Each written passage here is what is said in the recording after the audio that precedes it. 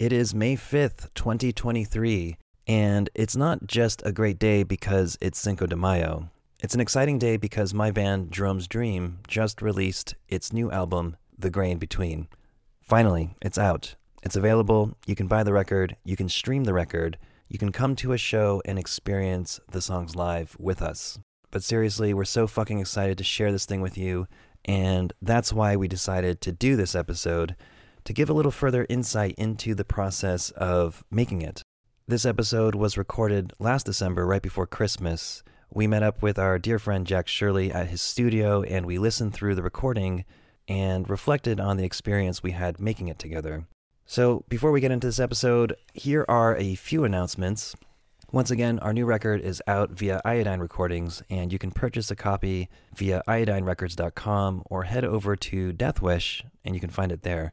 And we'll add the links in the show notes so you can click right through. This weekend, aka tomorrow, JD will headline the ZBR Fest in Chicago, and we will be accompanied by some amazing bands. We're really excited to see some familiar faces and some old friends. Shout out to the Daves at ZBR. Shout out to Meth, Gillian Carter, Black Matter Device, Close Down, and all the other amazing bands participating. It's going to be absolutely insane. We're super excited. Additionally, while we're in Chicago, and you heard it here first, we are going to do live sessions at Chicago Music Exchange and Audio Tree. So be on the lookout for those in the coming weeks. Also, JD will be on tour with the amazing Elizabeth Color Wheel beginning May 20th in the US. Dates and tickets at jeromesdreamforever.com/tour. Other notable announcements, Loma Prieta is slated to release a new album on June 30th via Deathwish. Be sure to follow them on Instagram at Loma_Prieta and check out their latest single entitled Glare. It's an insanely beautiful and heartbreaking track, and the accompanying video is beautiful as well. And their guitarist and friend of ours, Evan Henkel, directed it, and Brian Kanagaki art directed and creative directed it. Insane talent all around. So congrats to those guys. Lastly, we want to wish Jack a very, very happy birthday. This is the most important aspect of today. So happy birthday, Jack. We love you, and we can't wait to grab some vegan food upon our return. Dinner is on us. So that's it for now. Thank you so much for tuning in. Thank you so much for listening. Thank you so much for considering sharing this episode and sharing our new record if you dig it. And thanks for being you. I appreciate you. So without further ado, here is the latest episode with Jeromes Dream and Jack Shirley. Let's roll it.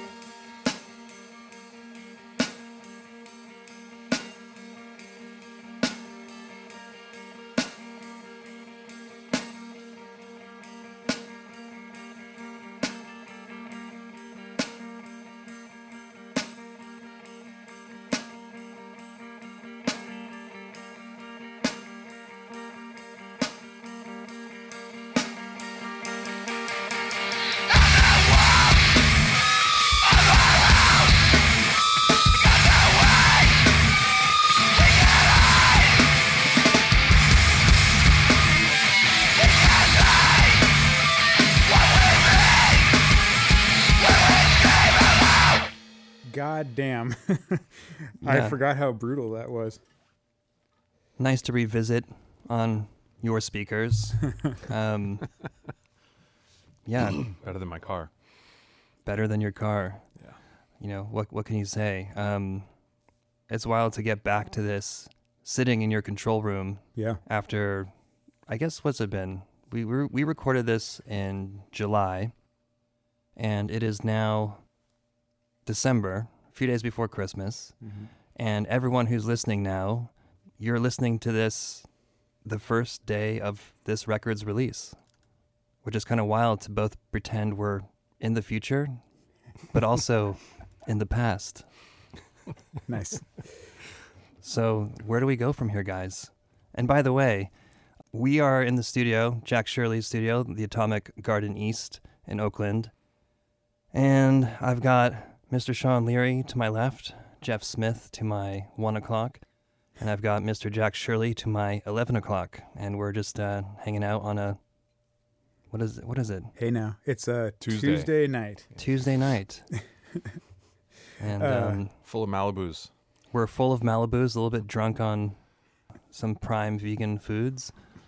And yeah, I guess we're just going to spitball this, Yeah. kind of reflect on what we're actually listening to. We've never really done this before, so where can we start with this? I mean, why don't we work backwards? Why don't we talk about that day? I'm almost curious to start picking your brain, Jack, about sort of your approach to this particular record versus what we've done together in the past, and maybe you can sort of unveil things that you changed in the setup with this. I know that it was rather simplified in some ways. Is that true? The thing that hit me immediately when I pressed play just now is like, Jesus, this sounds brutal. And that was kind of like, that was my thought initially when I heard like the demos and all that stuff. It went, some of the earlier writing for this was a little bit more melodic. It was a little bit more like pretty at times. And this was kind of more like fucking hammered to the face or whatever.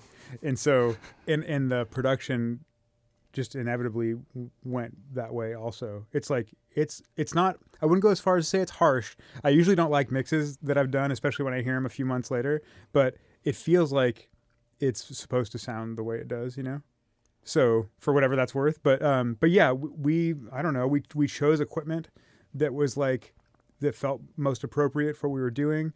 It was mostly in the like guitar and bass and amp selections, I don't think anything was necessarily simplified. I think it was really more on your end than mine. Yeah, I mean, I feel like it was a collective effort, right? Like, so you mentioned guitars, and Yeah. This is the first record we've made with Sean, and I'm sure, Sean, you could probably speak to just sort of your meticulousness about, tones, textures, and like the nuance that you kind of brought to this. This particular song, is there anything that stood out to you just that day when you tracked it? And is there anything you could speak on in terms of your approach to making your guitar sound the way it sounds? My general nature in making records tends to be to try and layer things in a way where, like, you're trying to capture sort of like the live feel of being in a hardcore band, and so you're doing all these things to try and, like, for me, it's kind of like, I break chords into pieces and like do all this stuff to try and, kind of like bring out pieces the that nuance or whatever. Yeah, it doesn't come across when it's all just one big chord. Right, and I actually think like I felt liberated with a lot of these songs to just record them as we play them. Yeah. Instead of thinking about things in terms of like layering. I guess I've been thinking about this stuff sort of with recording in general, where I'm like just having a really direct, simple performance, maybe just doubling, but not like Certainly trying to like break things into all these different components and like this wasn't as layer create heavy. disharmonies and all this shit that, like, I think a big part of it was that we kind of intentionally set out to record this in a way where we were like, we're actually going to go like play some shows and play these songs and figure out how they feel in a room. And we practiced a lot, like in preparation to record in a way where we're like, no, the lyrics are going to be done. There's going to be vocals. We're gonna know exactly how this sounds so that we know if we're like hitting the target. That was actually something like because I had seen you guys play a couple of these songs before we recorded, right at that Starline show, and it was like that helps a ton to hear it as it's supposed to sound, basically, or like in the environment that it's going to be played in.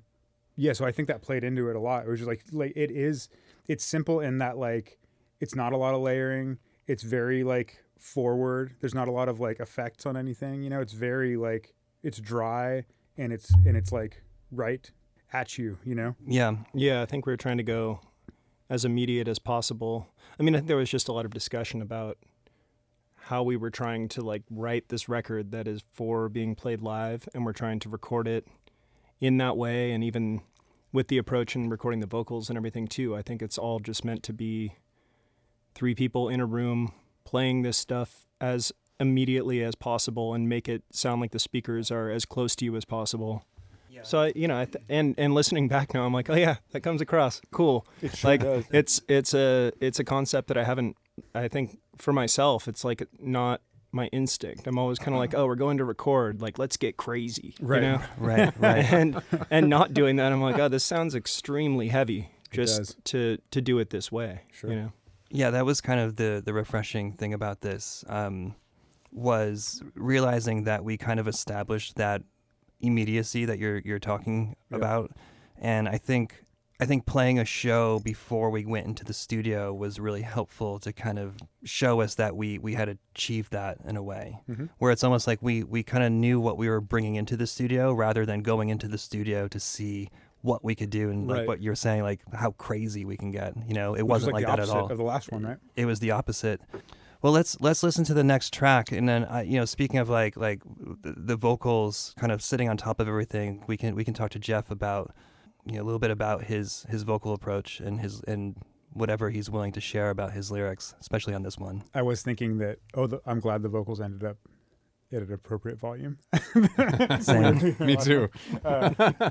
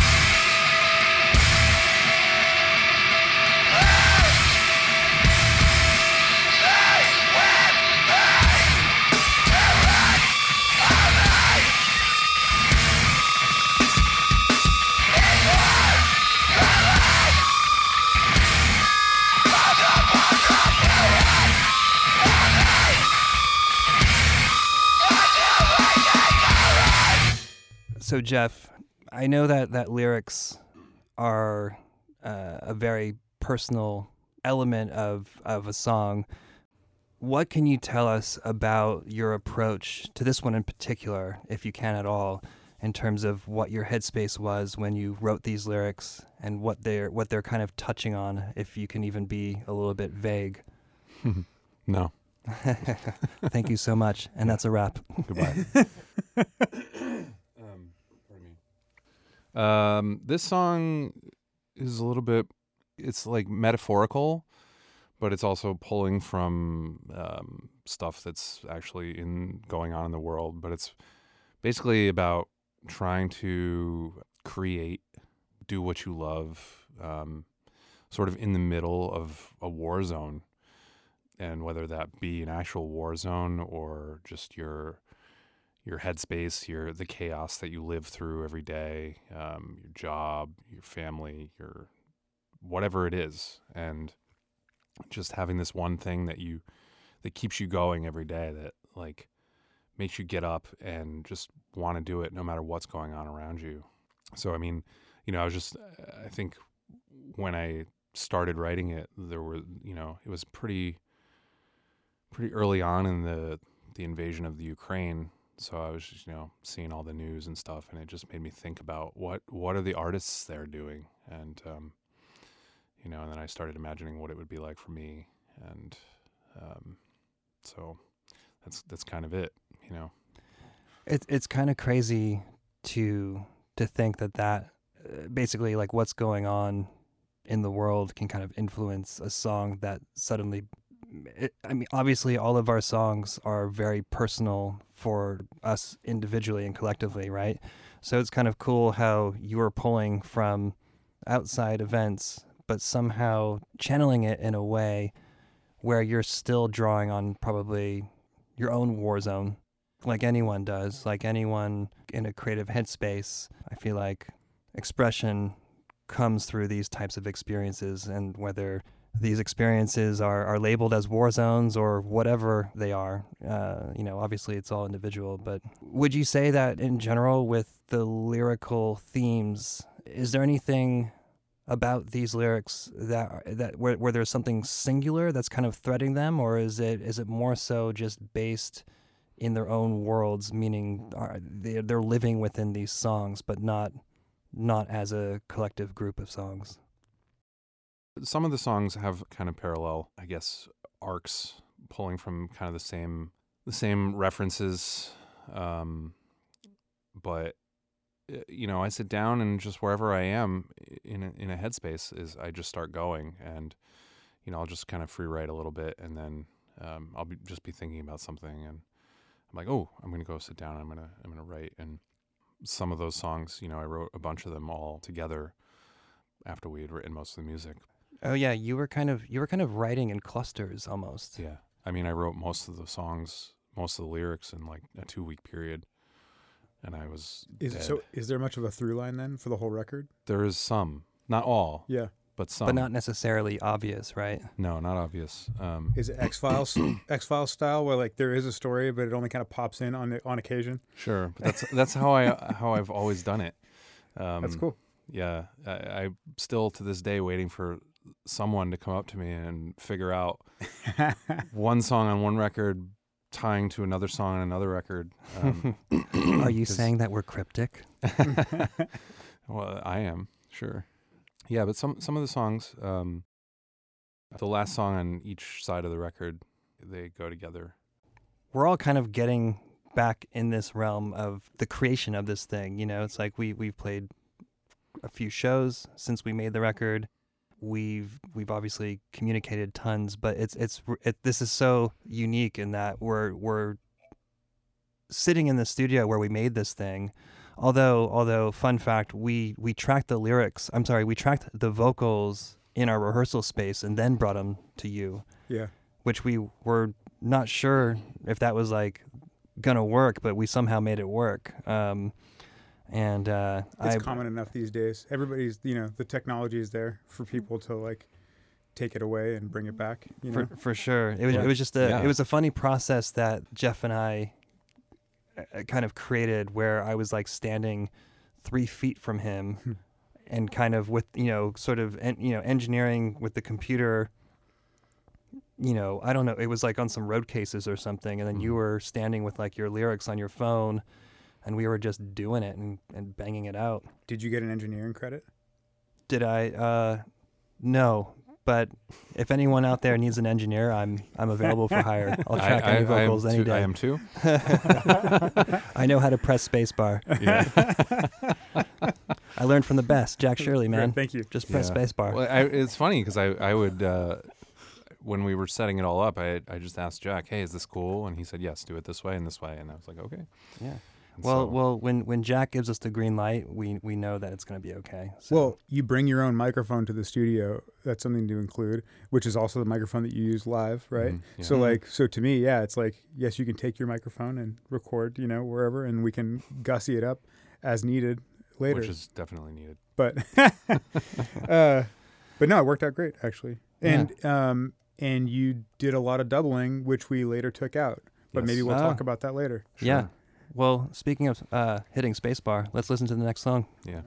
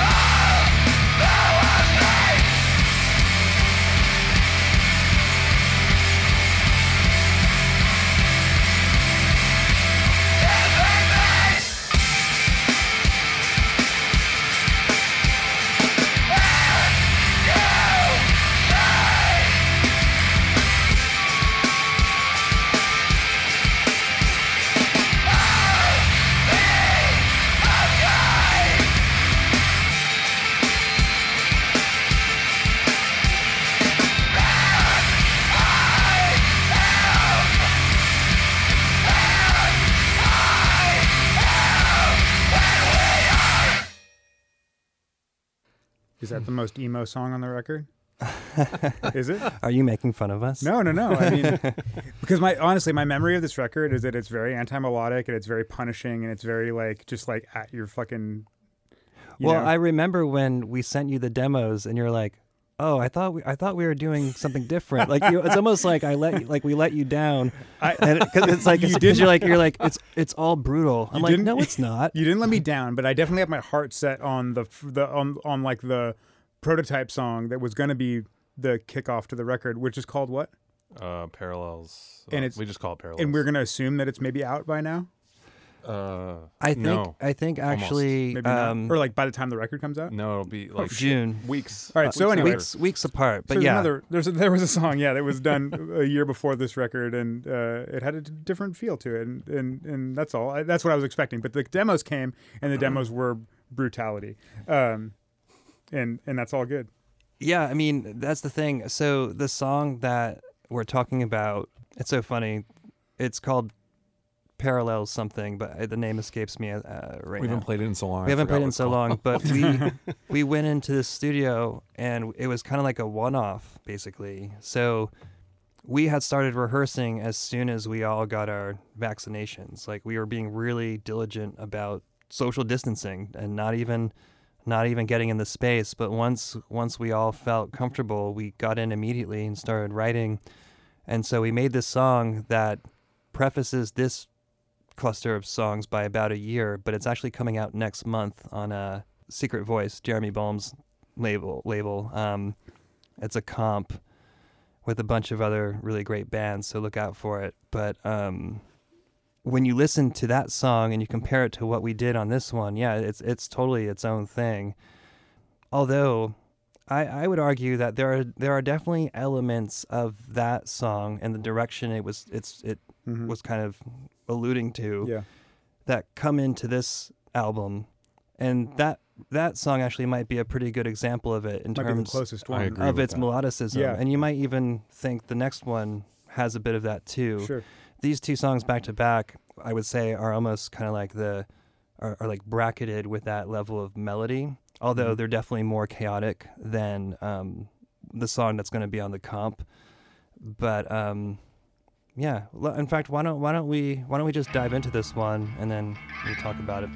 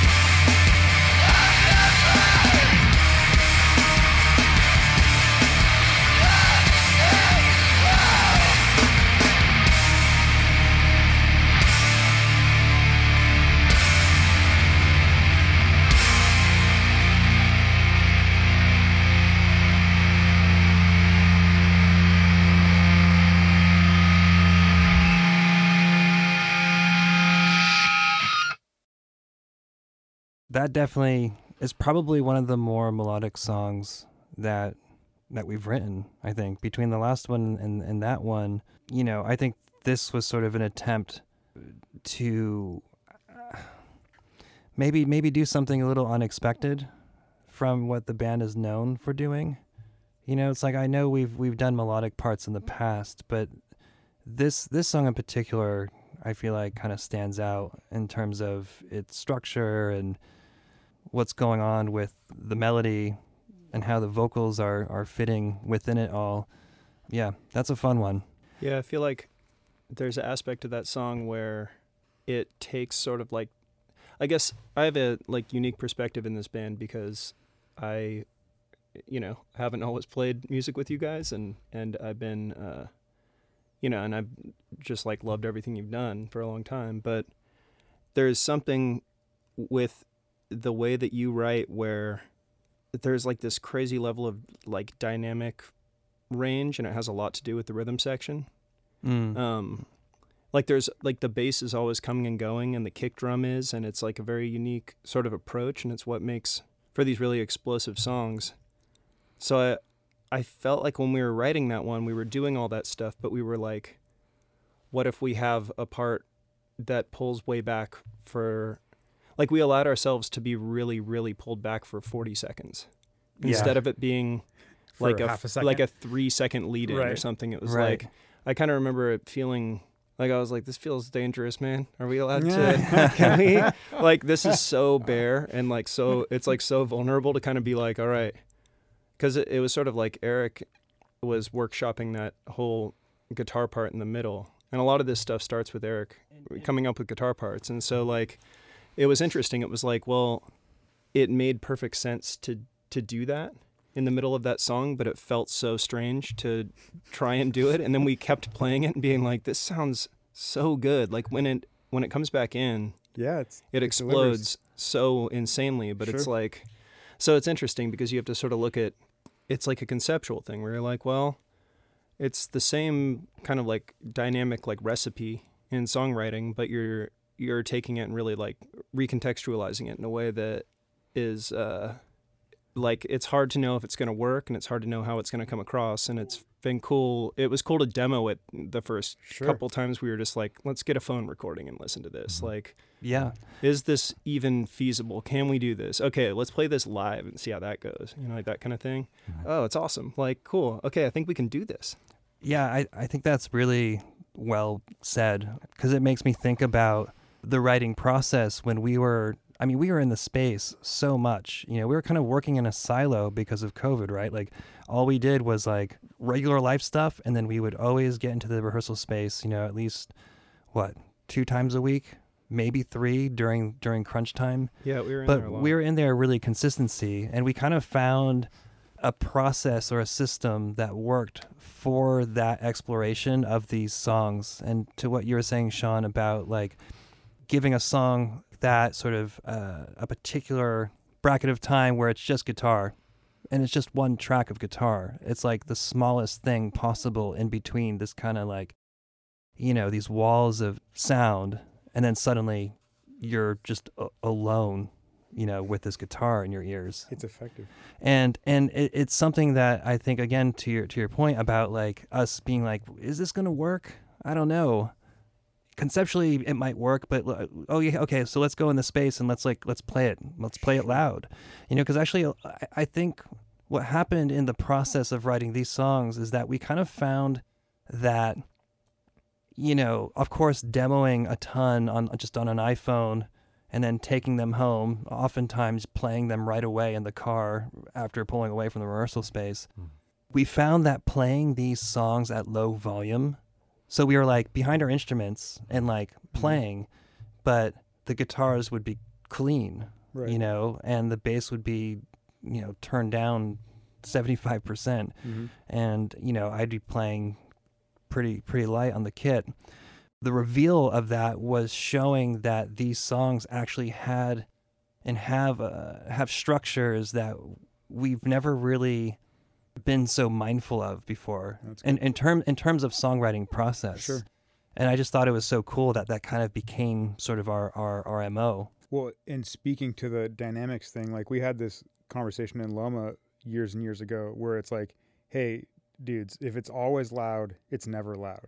Because like Right. it yeah. has nowhere to go, like, No, it's and true. it ends up just being this flat line of like, yeah, it's just at 10 all the time. Like you got to give it that breather so that you can get loud again to like have that impact. But yeah, so talking about that pulse of the rhythm section, that's kind of the like micro dynamic versus the macro dynamic of like the big Sure. picture where like this whole section drops for like long. It's super effective. It's the thing that I look for in the music that I listen to and the music that I make. I mean, it's like, yeah, I don't think people do it enough. Yeah, it adds a lot of excitement, and things can be totally out of control and intense, but if you're dropping certain elements, like we talk about this kind of stuff all the time where it's like, what if the part is just as insane, but like the hi-hat is closed? Like it Totally introduces a totally different thing, or especially with, I think, we got into this pattern where it's like the guitar is totally wild and loud the whole time, but it's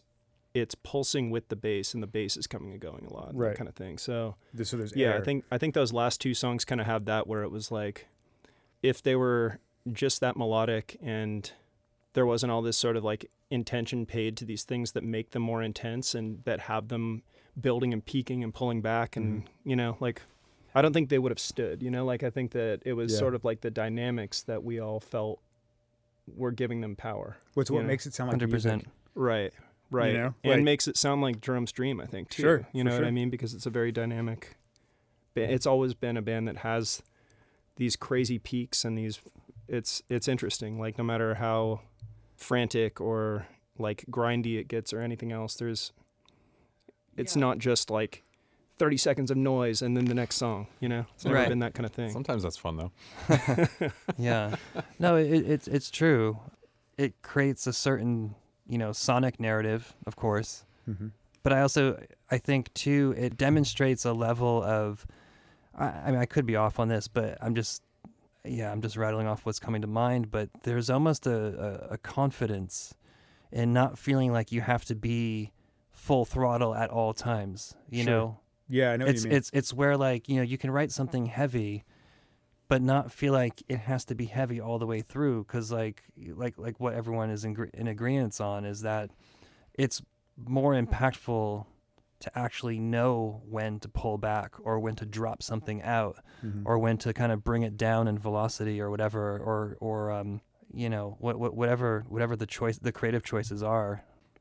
That was definitely something that I took notice very quickly when we were making this together. And it was almost like this kind of, I think we're just really aligned collectively on sort of the overall direction of how these songs needed to be executed. So there might have been like deliberate choices in like dropping out under Sean's guitar part, or me like catching certain parts, or Jeff and I locking in together while Sean does feedback or whatever he's doing. And it was just nice because there wasn't actually a lot of discussion about whether or not it was going to work. We almost just kind of knew that it had to be that way after like playing it a couple times and being like, well, Sure. It's instinctual. that's it. Yeah. And oftentimes, when a song is followed by laughter, that's kind of also the litmus test right there. So I also think it was really like when we started playing with Sean, it was it just felt really natural right away. He just sort of knows what to do right away. It was never like, oh, well, we do this and this and this. It was just like we got in there and he just immediately just like hit the ground running. And it was like, yeah, I'm not gonna look at you, Sean. that was something that's something that we were and are very much still really grateful for, is this coming together with Sean and making this thing with him. Yeah, the kind of built-in understanding of, again, I think there's just full alignment of creative choices and aesthetics, and I think that's kind of what really added to the creation of these songs, was this kind of collective and aligned effort that it just all kind of happened. And yeah, Sean, your guitar playing, it fits right in. and it just has something that you can't put your finger on. It is visceral. And I think, to what we were talking about a couple tracks before in terms of your approach with like keeping it simple, but like you do some guitar doubles, but I think it's in the nuance and how you play and when you introduce things that are very much your own and makes the whole feel of the entire song very uniquely your own contribution. Because I think that's the other thing that's really great about what happened with this record is like everyone was able to do and bring their own perspective to the record, and it just came out the way it came out, and it's like, wow, that's pretty awesome.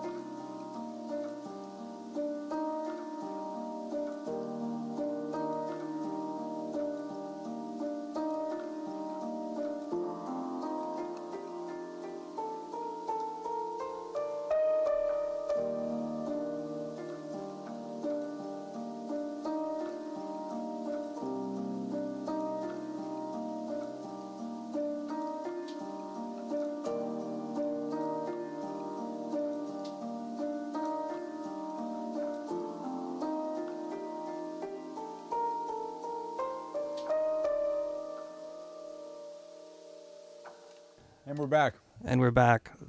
Yeah, so that was just a quick interlude I had written on piano, or more accurately a MIDI controller, but who's really keeping score. There's not much to that track other than just one night at the house I started messing around and I had this kind of melody in my head, and that's actually a shortened version of it. There's a longer version, but we just kind of cut it to like 60 seconds or something. And yeah, there's actually an inspiration behind it, but I'm not gonna put it on air. But one of our friends who's listening, he knows what it's about or who it's for or who actually inspired it, and I'll just keep it at that.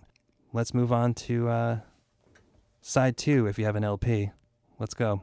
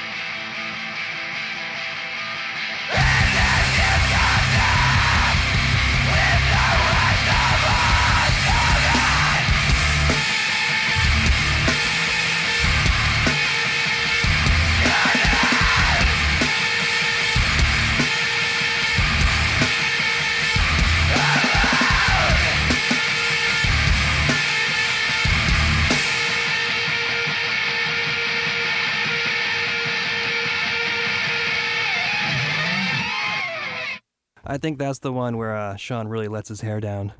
Yeah, I was realizing listening to that my proudest guitar moment of this record happened there.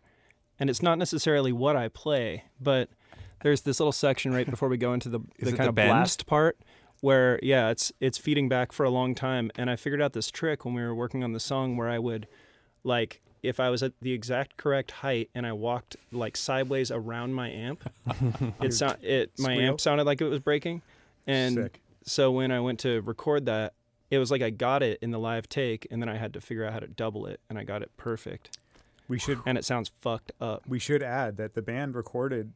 This was no headphones, right? Like this was everybody in the room together, amps and drums and the whole bit. Yeah, and I think we had come in maybe intending to isolate things because on some level we were thinking about like the drums being super like thumping and hip hop, and we were like, well, if we interfere with the room mics, like who knows what's going to happen with this. But we kind of started setting up live, and it was like the chaos and noise of the record is kind of like that felt more important, and it didn't feel like we were losing anything.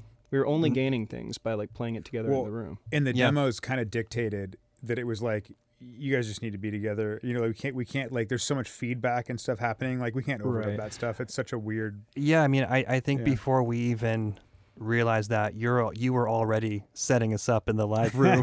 So like we had no choice because you just made us do it. There's something so disappointing about overdubbing feedback. Like when it was never like doubling is one thing, but when you're overdubbing it to like when you're that's the first, you know, it's like the first introduction of it like onto a recording is kind of like being faked. And like, and it's not working, and it takes multiple takes. Like you feel like more and more of a fraud every time you have to do another take of fucking feedback that like wasn't part of the performance. Just to create an overdubbed feeling. Yeah. We had to take a lot of bass feedback out. That's right. We had to take feedback out, and it was yours, not Sean's. Yeah, what mine. The fuck? It was too shrill. That bass feedback is fucking wild. Well, that was actually something that I remember. Some of the feedback, and actually Sean's feedback was so blistering that you almost had to do some more technical stuff to sort of roll off or like EQ some of it to make it listenable, right? That was Jeff's. It was like, it was such a specific spike in a specific frequency that we had to do. It's called notching, where you like basically eliminate a frequency, like because it's so like pointed and piercing. Yeah. That song also almost didn't make it on the record, but again, thanks to Jack, he basically said, well, since that is the more like, out of left field song, that's all the more reason why it needs to be on the record. For sure. Because, that's actually one song that I think we're definitely getting out of our comfort zone. I think there's a level of simplicity to it, but there's also a level of difficulty because of its simplistic nature. There's not much to hide behind that song. And, it should be also noted that we didn't record to a click to any of these songs. And that song, I feel like, could have very well have been done to a click, but we did it, I think, in 2 takes. And we're like, okay, that's it. I was white knuckling the whole time. Oh, I was so scared that I was like, I'm just gonna slip. Yeah, I think I was white knuckling maybe half this record. No, maybe 25% of it. But I think it was just also the excitement and good nervousness of the fact that we were actually doing it. And again, Jack, to your point about the demos dictating like how this kind of played out here in the studio was. I think because we rehearsed so much, because, we were in a pandemic. Sure. We made this record during a fucking pandemic. Like, what else were we supposed to do but practice?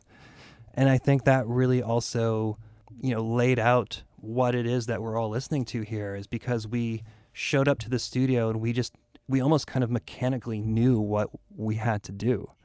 Well, and that was one of the, like, we did that one song, Parallels. There's a pretty stylistic drum sound on that song, and it's like this breakbeat thing that opens the song, and it's very like pulsy and like over compressed, and it's intentional, and there was a lot of talk the year following that of like, yeah, man, we're gonna fucking get in there and do more of that stuff. It's gonna be cool. And then the demos came, and it's like, oh, it's all loud.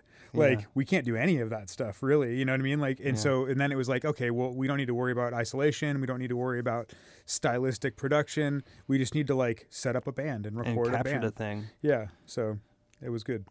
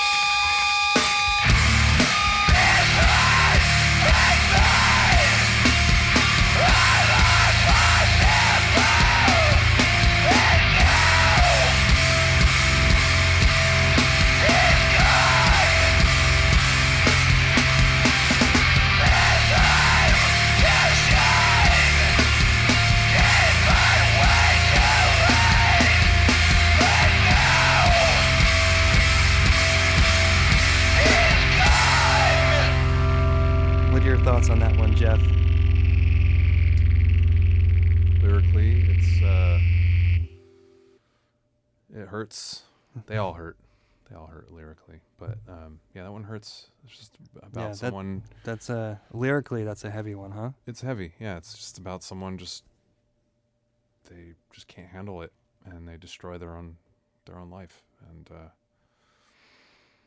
it's just one thing leads to another, and then before you know it, you're gone. And The song itself, I find that this one is kind of another weird left of center one as well. It's kind of it wasn't intentional that this was to follow the last track, which is entitled A. But this is also a weird one, and truthfully, I wasn't sure about it. You know, I thought the timing, like when we came up with it in the practice space, I remember that one night, like we just started playing that weird fucked up time signature, the first part, and we kind of jammed that out for like 30 minutes, like 30 minutes straight. Yeah. You know, it became kind of hypnotic, and then we built around it, and then it just became what you just listened to. It's definitely, I think this track for me personally is the one that kind of, it just has its kind of own identity. Like it fits within the record, but it's the one track that I feel like is kind of like on its own hill or something. mm-hmm. Instrumentally, like again, another song that just exemplifies, Sean's insanity and his choices and what the fuck he's doing. But I love it all. It's Yeah, man, I'm losing it. yeah, you've lost it a long time ago. I recall. It's funny. I've been listening to that. I'm like, okay, well, I recall how like challenging, and I mean, I recall like writing that song being stressful, and yeah, I'm it's stressful actually to listen to. I'm trying not to. It's funny. I'm having this thing lately where I'm like, with music and a lot of things in life in general, I'm like trying not to like sugarcoat anything. I'm trying to remember how like writing this record was really challenging. And I think I want to remember that because that's part of the reward of like sitting and listening to it now. Like it's easy. I think like having made records before and you know, like time passes and it's like, you know, childbirth or something, you know, you like forget. You're like, okay, well, I'm just left with this evolution. Cool. Not that I know shit about childbirth, but from what I've been told. And you're like, oh, I got this kid, and you forget about how excruciating it was. Because you'd never do it again if you like, you know, if you weren't protected by the endorphins or whatever.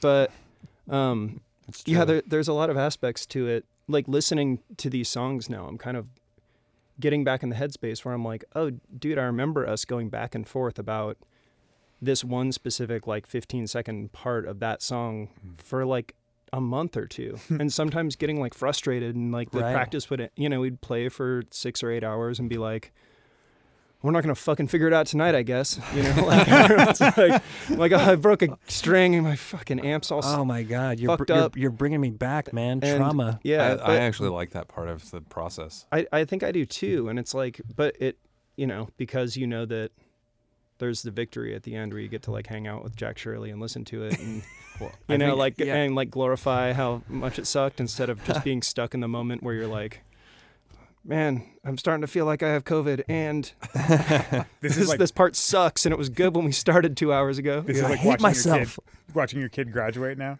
Yeah. Like you've had the kid and you get to go to the end where it's like, oh, we're so proud of him. I can't Look at wait. him walk across. Exactly. Yeah, you've already, you know. No. Yeah, that's actually. My son's probably gonna listen to this at some point. That is a really good point. It is a reminder of just how excruciating some of those nights were, where we couldn't figure it. Like we couldn't crack the code, and this was a prime example. This song was exactly that. Where like. It didn't naturally just kind of lay itself out. This was one where we actually had to put on the back burner for at least 2 or 3 weeks before we got back to it. Months. Was it months? Yeah. It kept coming back and then being like, okay, well, we chipped away at this one part, and then you get everything to a good spot, and you're like, well, now there's this middle section that's not really working. Now that we have this end section, you know. Problem. Yeah. But a few of these songs were kind of challenging like that, and I forgot that part of the process, you know, actually. I did too. Yeah, it's good to reflect on that too. You know what I mean? The reason why I like it though is just to see the depths of sorrow and misery that you guys feel, because it makes me feel closer to you. Wow. It's proof that you're doing something worthwhile. Yeah. If you all want to kill each other or whatever. I don't know. Well, yeah, I think Sean wanted to kill us, but Oh yeah. I was just wanted to. Like, well, I'm there right now with the people that I'm playing music with, so maybe it means something good's gonna happen. Yeah, that's when you go from friends to family. You know. exactly. Really, that's exactly why. You're like, exactly man, why. I want to harm you, but if anyone else does, they're gonna have to come through me. They're gonna have to get in line. But you know that you're on to something when you get to that point in the process where you leave rehearsal not feeling quite satisfied and a little bit like on edge. Mm-hmm. There were quite a few times where because we would be in the space for 4 to 6 hours, and this is no dilly-dally, like no like smoke breaks or like get something to eat. We just like would work. Yeah. We would like have a few beers on occasion, but really it was like uninterrupted work. But reflecting on it now, it's like, fuck, we were really in it. Like we were in it. That's and we would have this sort of concentrated few hours every couple weeks, and it gets intense, because it's not like we're trying to write a hit fucking song or like whatever. We're just trying to make the best version of what it is that we're putting down on tape, so to speak. Mm-hmm. Literal tape, by the way. Literal tape, ladies and gentlemen. 2-inch. That's right. 2-inch, baby. Correct. All right. So next. On? Yeah.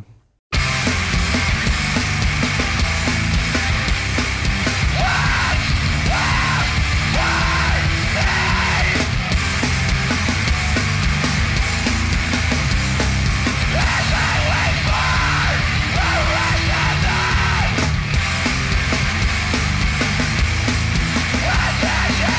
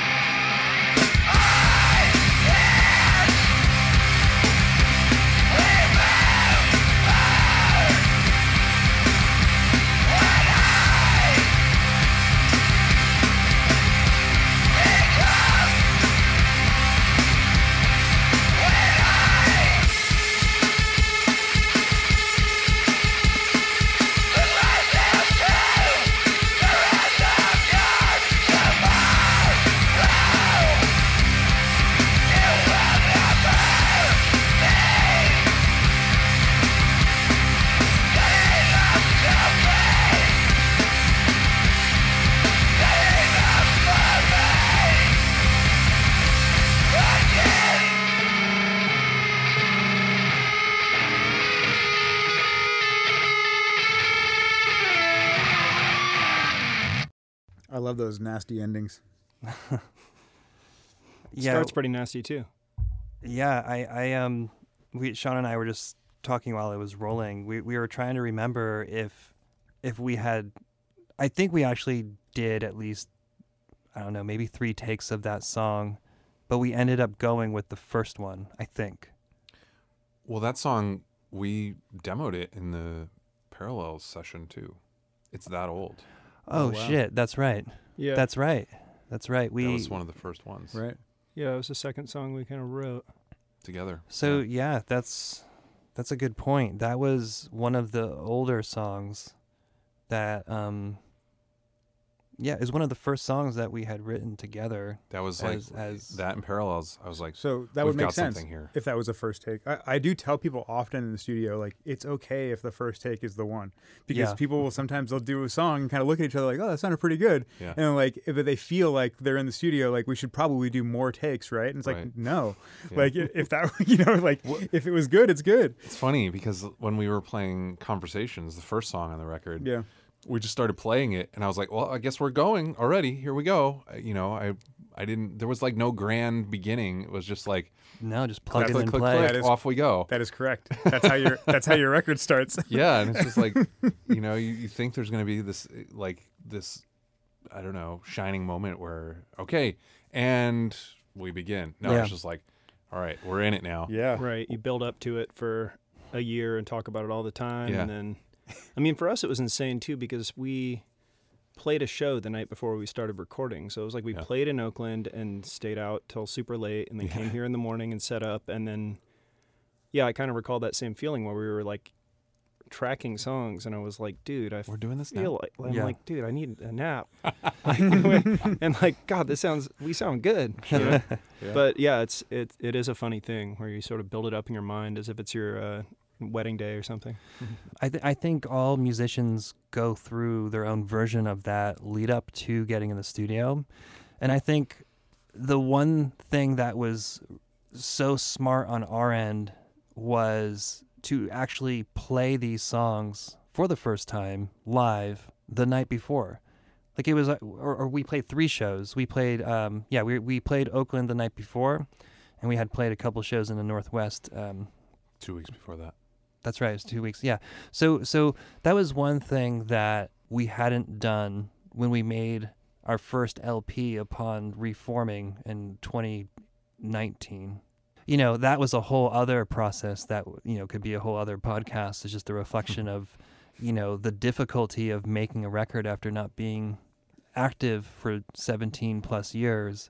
But this was a much different ballgame, having toured a fuck ton in 2019 and then figuring out what to do better this round. And yeah, playing shows before getting in the studio is obviously a huge advantage for headspace.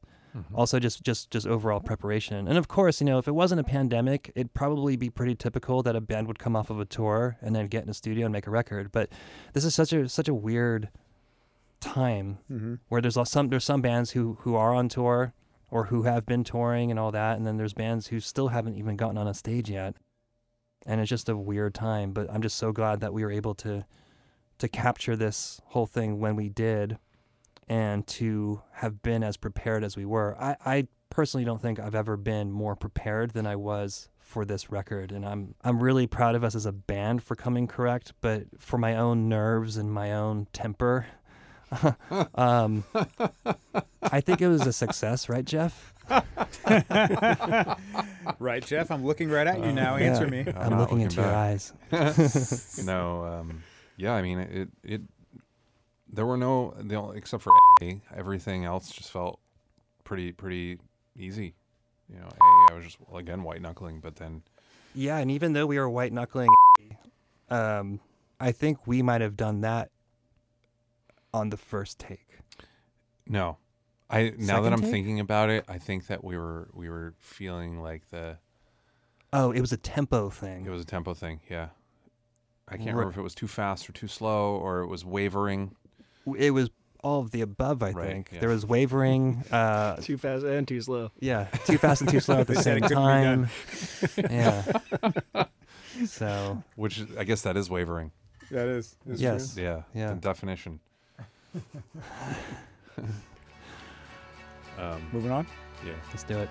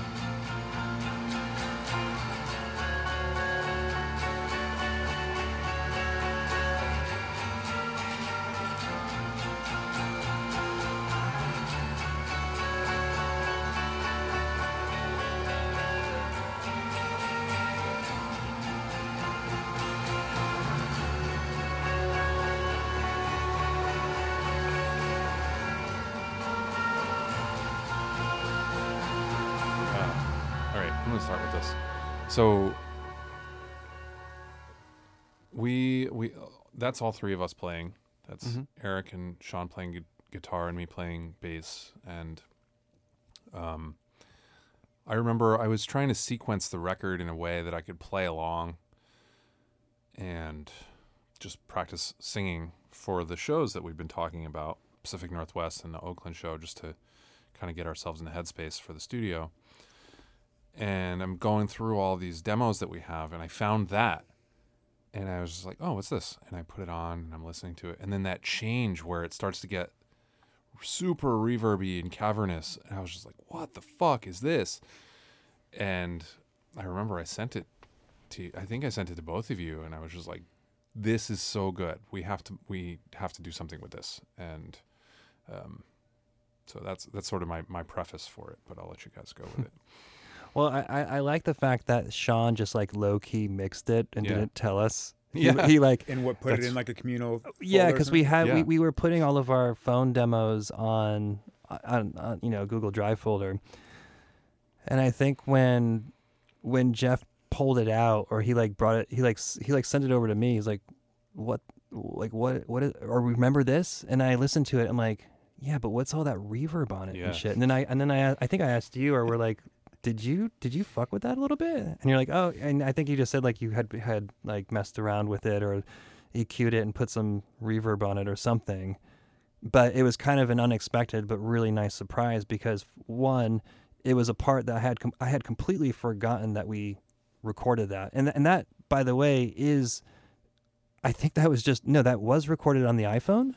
I think I recorded it. Or- We With your were field using recorder? that field The field recorder, recorder. that Zoom H4n Yeah, at the And rehearsal space. at the space quite a bit at some point. And my recollection of that is that we were working on that part for a long time this one night, and that was kind of It was another one of those 30-minute. like hypnotic over, things yeah. that we'd work on, and it was that was a lot of the process of the album was the three of us playing stringed instruments to work things out. yeah, Sometimes low really volume. loud, sometimes quiet, Mhm. and recording. And then it was funny because I think what the deal was with that initial little like phrase of music was that it was one of those other songs that we were laboring on that was like really severe and heavy. It might have been Conversations on Time and Mute, or it was one of the early really heavy songs on the record. Mhm. And we got to this point like halfway through the song where we couldn't figure out what to do next. That And was the I feel one. like to like fuck with you guys, I tacked that piece onto the end of like this really severe song, but it was like timed so that it just flowed straight in. Yeah, yeah. And maybe 2 months later, Jeff texted and was like, what the fuck is this?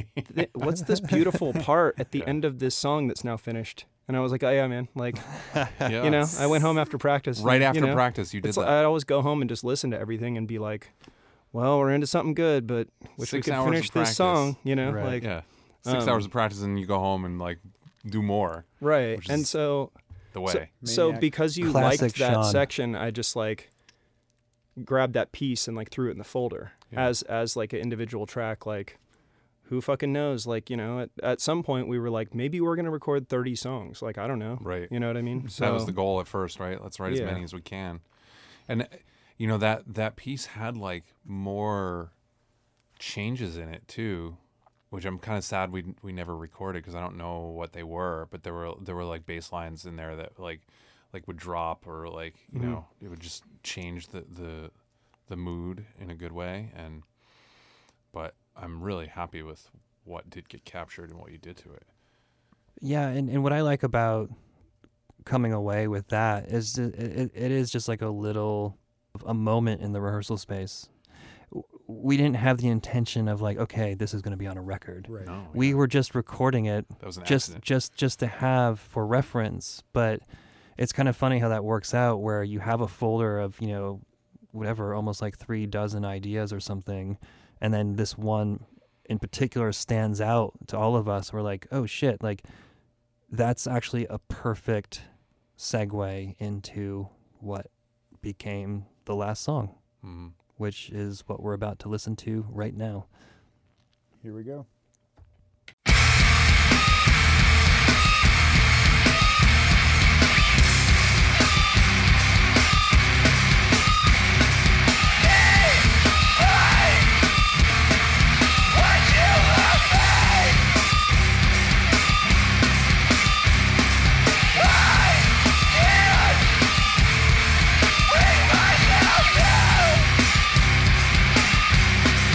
It's just time.